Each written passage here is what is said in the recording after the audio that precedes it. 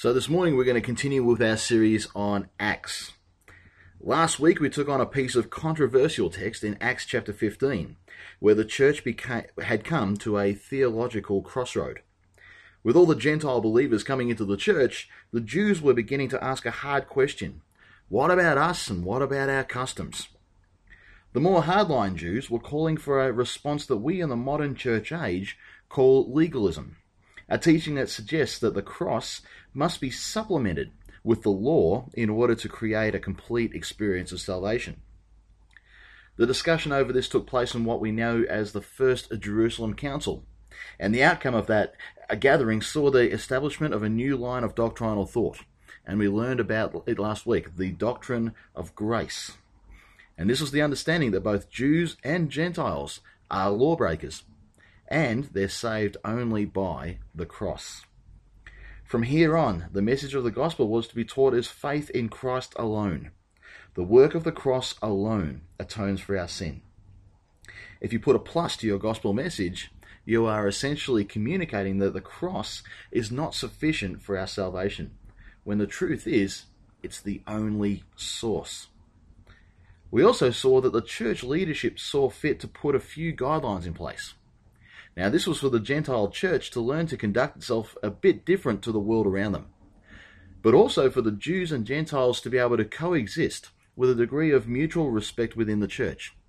And I summed them up for the 2013 Wangaratta audience with 2 thoughts and 3 challenges overall. First up, it was keep Jesus as your number one thing. Second, pursue moral purity. And 3, make sure that what we share about the gospel clearly teaches Jesus alone, not a message of Jesus plus. Now, like every other season we've read about in Acts so far, the church is propelled back into action after this last time of unsettling. The enemy will always look to thwart the work of the church, and our diligence in making that one accord mentality a priority is going to ensure that we can weather any unsettling and we can resolve it quickly and we can keep getting on with the task of winning the lost. And after beating their last hurdle, Luke's account now takes us into a fresh, new church initiative. How many know that we all have the work of evangelism to do? You know, we read in Ephesians that Jesus gave that special breed of evangelists to the church, and their purpose is to build it up and to equip it. That's what edifying means. But Paul also teaches the individual in Timothy, and many scholars believe by extension this is told to all individual believers that he is to do the work of an evangelist. In other words, we've got that Billy Graham sort of evangelism, and there is that you in your local context, personal evangelism, that needs to be carried out for the kingdom of God to grow. There are the big guys, but people that you and I know are probably never going to get face-to-face with them. But they will be face-to-face with you. That's how the 2 different ways sort of work. A number of weeks ago, in fact it was way back in October 7, I did a message around the DNA of an evangelist, and we have Philip the evangelist as our model in question at the time. As we explored that setting, we found that people who were effective in evangelism had 4 traits about them. They were grounded in their theology, they had skill in appropriate engagement, they operated under Holy Spirit empowerment, and they had the full support and the encouragement of their local church community. Incidentally, all 4 of those things can be achieved over the course of the Alpha program when we start that with this Wednesday. The Bible portion we're about to explore expands on some of those things, and I've called this message today the mindset of mission. There are some things that make up the right frame of mind to engage in the many mission fields around us. And we'll begin to explore these by catching our text at the end of Acts 15. Let's pick it up here. Sometime later, Paul said to Barnabas, "Let us go back and visit the believers in all the towns where we preach the word of the Lord and see how they're doing." Barnabas wanted to take John, but also called Mark, with them. But Paul did not think it wise to take him because he had deserted them in Pamphylia and had not continued with them in the work. They had such a sharp disagreement that they parted company. Barnabas took Mark and sailed for Cyprus, but Paul chose Silas and left, commended by the believers to the grace of the Lord. He went through Syria and Cilicia, strengthening the churches. Mission begins with the right heart for the field at hand. Mission begins with the right heart for the field at hand. Let's go. Let's visit. Let's nurture. Let's get out of our comfort and get down and dirty with the people whom Jesus has sent us to reach. That's exactly the heart of Paul as he instigates this next missionary venture. There was something in the heart of Paul that knew God had placed a region and people group on his heart, and he needed to get face to face with them. That's the heart of missionaries even today, of the Sinclairs in Africa who are, who have family here in church today, of the Roberts over in Alice Springs, one of the missions that we like to support as a church, and the list goes on. It should be the heart of me and Jen in the city of Wangaratta, and believe me, it is. And it should also be the heart of all of us within our missionary contexts. And we all have one, either in our work, in our schools, our families, our community groups, the different things that we're involved in our life. And from our text, we see it needs to be something that burns on our heart personally, not the collective heart of the masses necessarily. We see here that Paul and Barnabas both acknowledge the pull in their spirits to go. But it quickly becomes clear that the pull in their spirits is leading them to different destinations. Paul is looking to head up the coast to his home region of Cilicia, where Tarsus is located, and hopefully break new ground beyond. Barnabas is looking across the Mediterranean to his homeland of Cyprus. Paul has a team in mind that doesn't include Mark, because he had a history of desertion. Barnabas wants his cousin Mark to come along because he's done some growing up since then, he feels.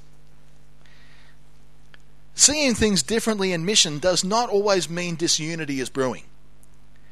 It just may be that the Lord is setting things up differently to how we as mere human beings see it.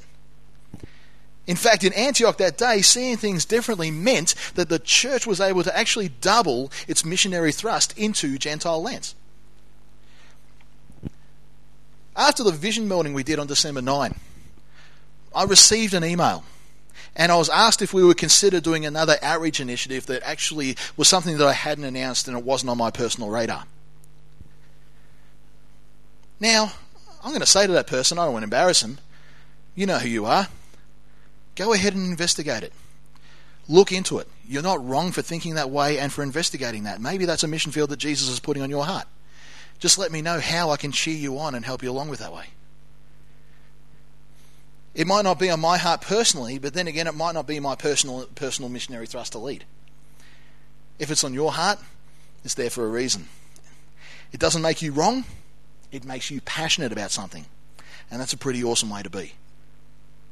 In fact, it even multiplies the effect of the church in the community. If we just stick to the plan that we have on the last page of our website, the 4 values, that's enough for me as a pastor to lead and do. But if there's more in our heart, let's go ahead and do it. Jesus put that on your heart. Let's go ahead with it. A good example of this is already in place is what we do with loaves and fishes. I have to say that the whole social welfare thing is something I've seen a lot of abuse. And I see loads of genuine cases, but I've seen a lot of abuse. So at times, I know I can sort of get a bit cynical about it and stuff, but we have passionate people in this church who do represent our church and actually get amongst that, and I respect the way that people do that. So like I said, it might not be my heart, but it is. If it's your heart, go ahead and do it. It takes an individual cause and an individual call, and that's what we like to see in the life of the church. That's awesome. The double up here also led to the restoration of a believer as well. Barnabas was able to take John Mark with him. And the text tells us that they set sail for Cyprus. In the first missionary journey, Mark had been helpful in his travels through that region. But as they got up to the mainland, into Paul's hometown, we read that Mark took off back to Mum's house in Jerusalem. There is even widespread belief among scholars that he might have even taken offence at the Gentiles coming to faith in such high numbers, and that he was one of the front runners of the cause of last week's legalist argument that was coming out. I want to say this. You're never too far gone to get back into your missionary calling. You may have blown your stack at work thinking, I've damaged it, that's it, my reputation's shot. You might have done something silly like have a few more drinks than you should have at Christmas. You may have made a mistake that got somewhat public. There are many ways that we can feel like we've deserted our missionary post.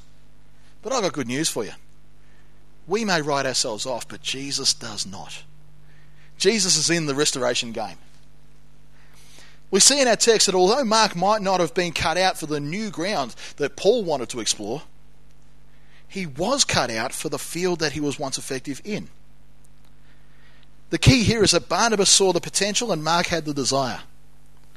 Mark could have lingered in Jerusalem, or he could have even sat back on the back row at Antioch.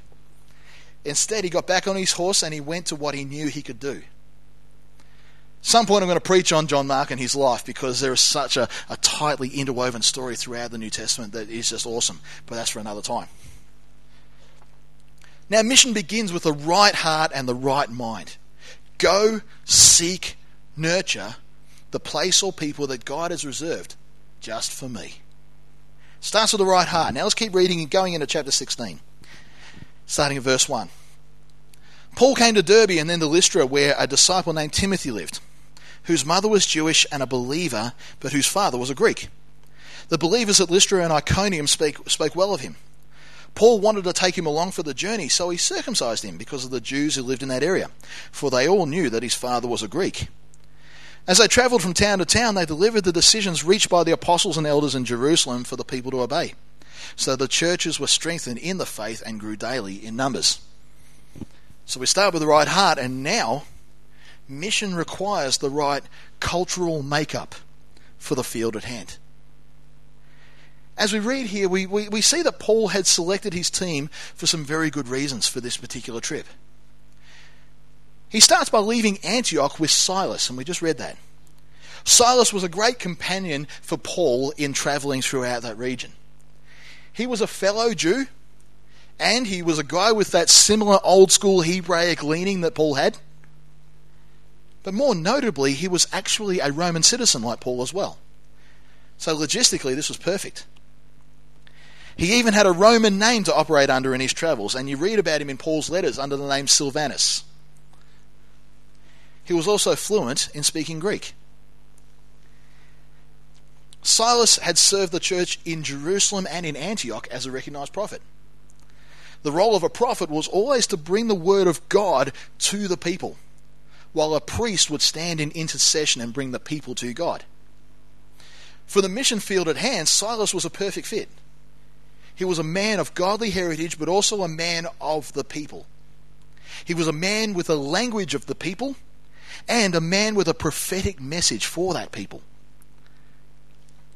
Then, in their travels, they find another treasure. As they return to that backwater of Lystra, that's the superstitious town we talked about a couple of weeks ago, they discover a great young man named Timothy. 2 Timothy 1:5 tells us that he had a very rich Jewish heritage. His mother Eunice and his grandmother Lois had lived very devout Jewish lives, and it is believed that one or both of these were converted on Paul's first missionary journey. Further on in 2 Timothy 3, we see that Timothy had been raised in the law of the Lord from his earliest days. And our text today tells us that he'd grown up into a great young man, where his godliness was known throughout his own little village, his own little spot, but also some distance up the road in Iconium. That's like a guy in Chiltern having a great reputation here. Like, that's a pretty cool thing. And it wouldn't surprise me, everyone knows everyone around here. But Timothy had a little secret. Jewish law placed the religious heritage on the side of the mother. And in this case, that seemed quite effective, because it was his mother's influence that won out in his adult years. His Jewish roots then set him up to receive Christ also, because as we talked about last week, his conversion was a natural fit for his established God mindset. But Greek custom placed emphasis on the leadership and religion in the home on the father. And Timothy's father was a Greek, a Gentile.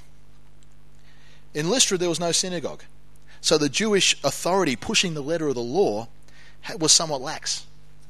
And Timothy passed through the cracks in one of the key elements of Jewish faith in men. Now, in light of last week's sermon, that's not a salvation issue. And his liberty to remain that way had just been fought for by Paul and had been endorsed in writing by the Church of Jerusalem. As a Christian, he was under the grace of the cross, and he wasn't under the burden of the law. The local priest, he had every right to go, I am a follower of Jesus, put the scalpel away. Now, Paul saw the influence this godly young man could wield. But there was a cultural blockage in play that would hinder his effectiveness. To the Jews, he's a nice fella, but he was an apostate. He had the faith connection, but not the circumcision to truly identify as one of them. To the Gentiles, he was slightly odd in that he was caught up in that whole minority group Jewish thing. In other words, as God-loving and as God-honouring as he was actually not a good fit for reaching his local culture for the Lord. He was actually somewhat socially inept for the task of mission that he was called to do. Paul had paved the way in his previous journeys and had established a now proven method of operation in all the cities he visited. He started with the synagogues to find sympathetic ears, and then he would hit the marketplace. He would always do it in that order. If Timothy was going to take part and relate in that environment, he unfortunately needed to allow a part of himself to be cut off. Timothy had potential, but was required to make a cultural adjustment in order to be effective as a minister in his environment. Your personal mission field has a culture about it. We need to be like Silas and be able to speak its language. That means discarding some of the Christianese that we've been growing up in, you know.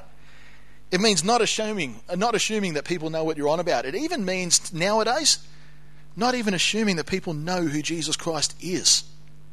That's the honest truth. That's becoming a greater thing.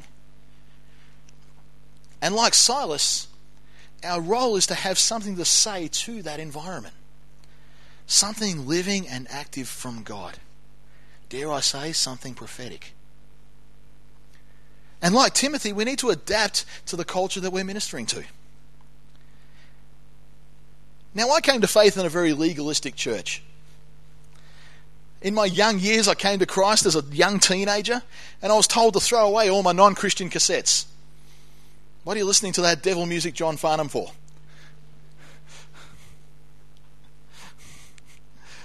I even saw men having to give account for why they took their family to a bistro when alcohol was served there. Like, what are their options? McDonald's?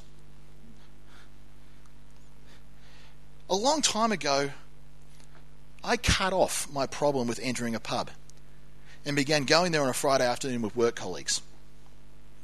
I also got a lot of my CDs back, but that's another matter for another time. I can say that with conviction, that simple action broke down many barriers to speaking into the lives of my work colleagues. I may have known their language and even had something from God to say, but I only got to say those things when I got to sit down in their cultural setting. Now, I'm not suggesting we go find drinking buddies this week, but I am saying this. As believers, we tend to stick to our own thing and our own culture. And then we expect the world to actually come and step into our culture. True evangelism from Acts onwards has always occurred the other way around. What things do we need to cut off? What personal adjustments do we need to make in order to make that cultural connection with our personal mission field? Timothy had to make a very real and painful decision. He had to have a surgical procedure, literally, in order to go ahead with him. We're just cutting off a hymn or two. I know which one I would prefer. Go to verse 6 of chapter 16. Paul and his companions travelled through the region of Phrygia and Galatia, having been kept by the Holy Spirit from preaching the word in the province of Asia. When they came to the border of Mysia, they tried to enter Bithynia, but the Spirit of Jesus would not allow them to. So they passed by Mysia and went down to Troas. During the night, Paul had a vision of a man in Macedonia standing and begging him, "Come over to Macedonia and help us." After Paul had seen the vision, we got ready at once to leave for Macedonia, concluding that God had called us to preach the gospel to them. So mission starts with the right heart. Mission continues with cultural adjustment. And now mission finally requires being in your right place. Not the one I'm going to lay out for us, not the one that I think we should be doing, but what is your right place for your missionary experience? We read here that they have done what Paul initially set out to do, and that is deliver the findings of the Jerusalem Council to the churches which they had established in their previous travels. We see that it's been a source of strength and a source of clarity for the churches, and the legalistic believers have been put back in their box, somewhat. But they're now feeling compelled to go further into new territory. But as yet, the itinerary has not been set yet. From Pisidian Antioch, which is likely their last stop before doing anything new. That's as far in as they got in their first previous trip. From there's actually a major highway, the Via Sebast, which goes southwest towards Colossae and ultimately Ephesus, which is a major regional centre. Ephesus was a huge major thing and eventually became the centre of the church for a while, going into 90 AD and that sort of stuff under the apostleship of John. But it's seen here that the Holy Spirit was actually stopping them. So they hit the northern road and get within reach of Bithynia and towns such as Nicaea along the strategic Black Sea region. And the text tells us that the Spirit of Jesus constrains them from going east from there as well. From that point, the only option is to head west. And they hit Troas on the Aegean Sea and they stay put and wait for the Lord to direct. Now, what's interesting at this point is that the only word from God that the travellers had received time and again seems to be no. The Lord stopped us. The Lord prevented us. The Lord caused us to not do that. This would have been a bit of a tough and frustrating time for them. But finally, in Troas, God says yes. It's here that Paul gets a vision to cross the sea to minister across in Macedonia. That'll show up in next week's map. And finally, the church is about to set up its second beachhead on European soil. Now, some of you are wondering what the first one is. If you don't know already, I'll tell you in a couple of weeks. It's here that a couple of things become clear. One, in this passage, God has deliberately been referred to in his Trinitarian form. That's a pretty big thing in itself. The Holy Spirit is referred to in verse 6. The Holy Spirit stopped them. God the Holy Spirit. In verse 7, it's the Spirit of Jesus, God. And in verse 10, it's God the Father. That's a pretty cool little thing right there. But secondly, that the disciples had a divinely appointed place to be. It would be in that appointed place that their ministry would flourish. And we read thus far, between Pisidian Antioch and Troas, they really haven't done a lot. It's only when they get across the Aegean Sea that we see some truly great things occur. When God ordains our personal field of mission, we first become aware of that because God prepares our heart. He puts that desire within us to go like these disciples experienced. He then gives us the wisdom to go and get ourselves culturally ready. And he gives us a prophetic voice to bring to our field of mission. And after that, he commissions us for service in our field of mission. We find that right place and we flourish. Until we find it, we may get a couple of no's along the way, and it might be a bit frustrating trying to bump into the right spot before Jesus sort of stops us. But rest assured that Jesus is leading us all towards an effective place to do the work of evangelism. He has a mission field set aside for us all. And if we wait on him, he will lead us to whatever and wherever that is. About 14 months ago, I was bumper stopped all over the country. I was in Sydney looking at Perth. The Spirit said no. I was looking north in Queensland. The Spirit said no. Even though I was standing at one of the beaches there looking at whales. Going, but God, And he's saying no. Finally we come here. And it was a very resounding yes. I just love what Jesus does. That's not to big note what we're doing here. I know Jesus has great plans for this church, regardless of Jen and me. But you know what? Jesus leads. And if you walk in that leading, you step into a blessed time as you do that. It's time to draw this bit to a close, and we're going to start looking at some great things next week. We're going to look at Macedonia and that man that was begging for him to come over. I'm begging to find out what happens. But let's allow the Lord to speak a bit. I'm going to ask a few concluding questions here. And I guarantee you might not have all these answered right now.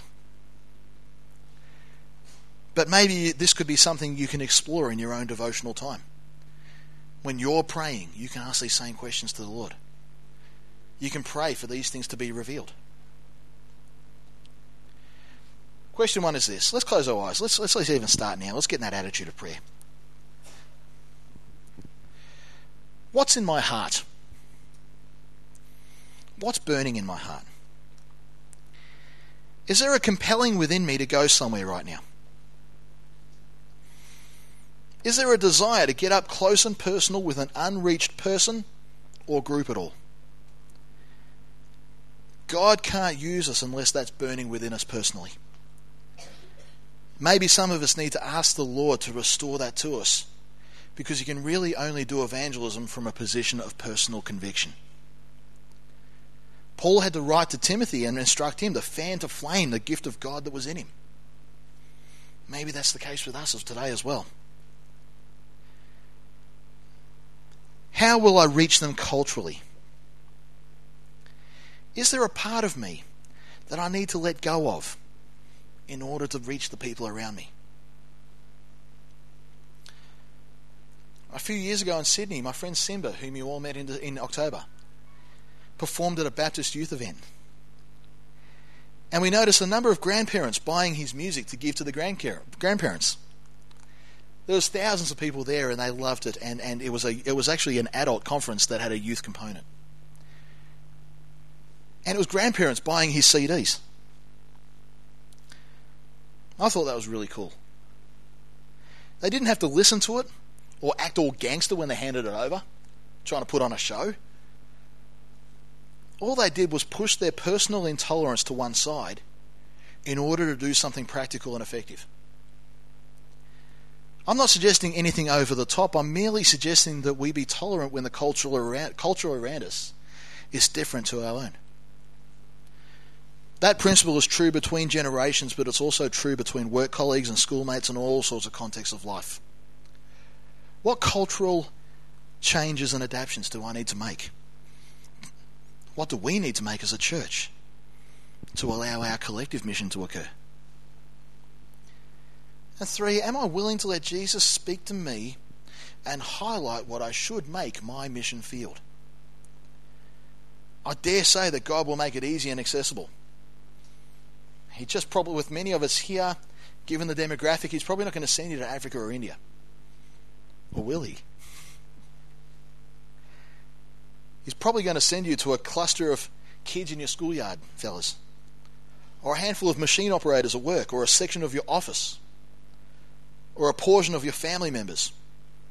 Or a section of your social interaction. In Perth, one of the larger churches has a sign set up as you leave the car park. You are now entering your mission field. As we enter this year with loads of opportunities, will you enter yours as the Spirit leads? Let's pray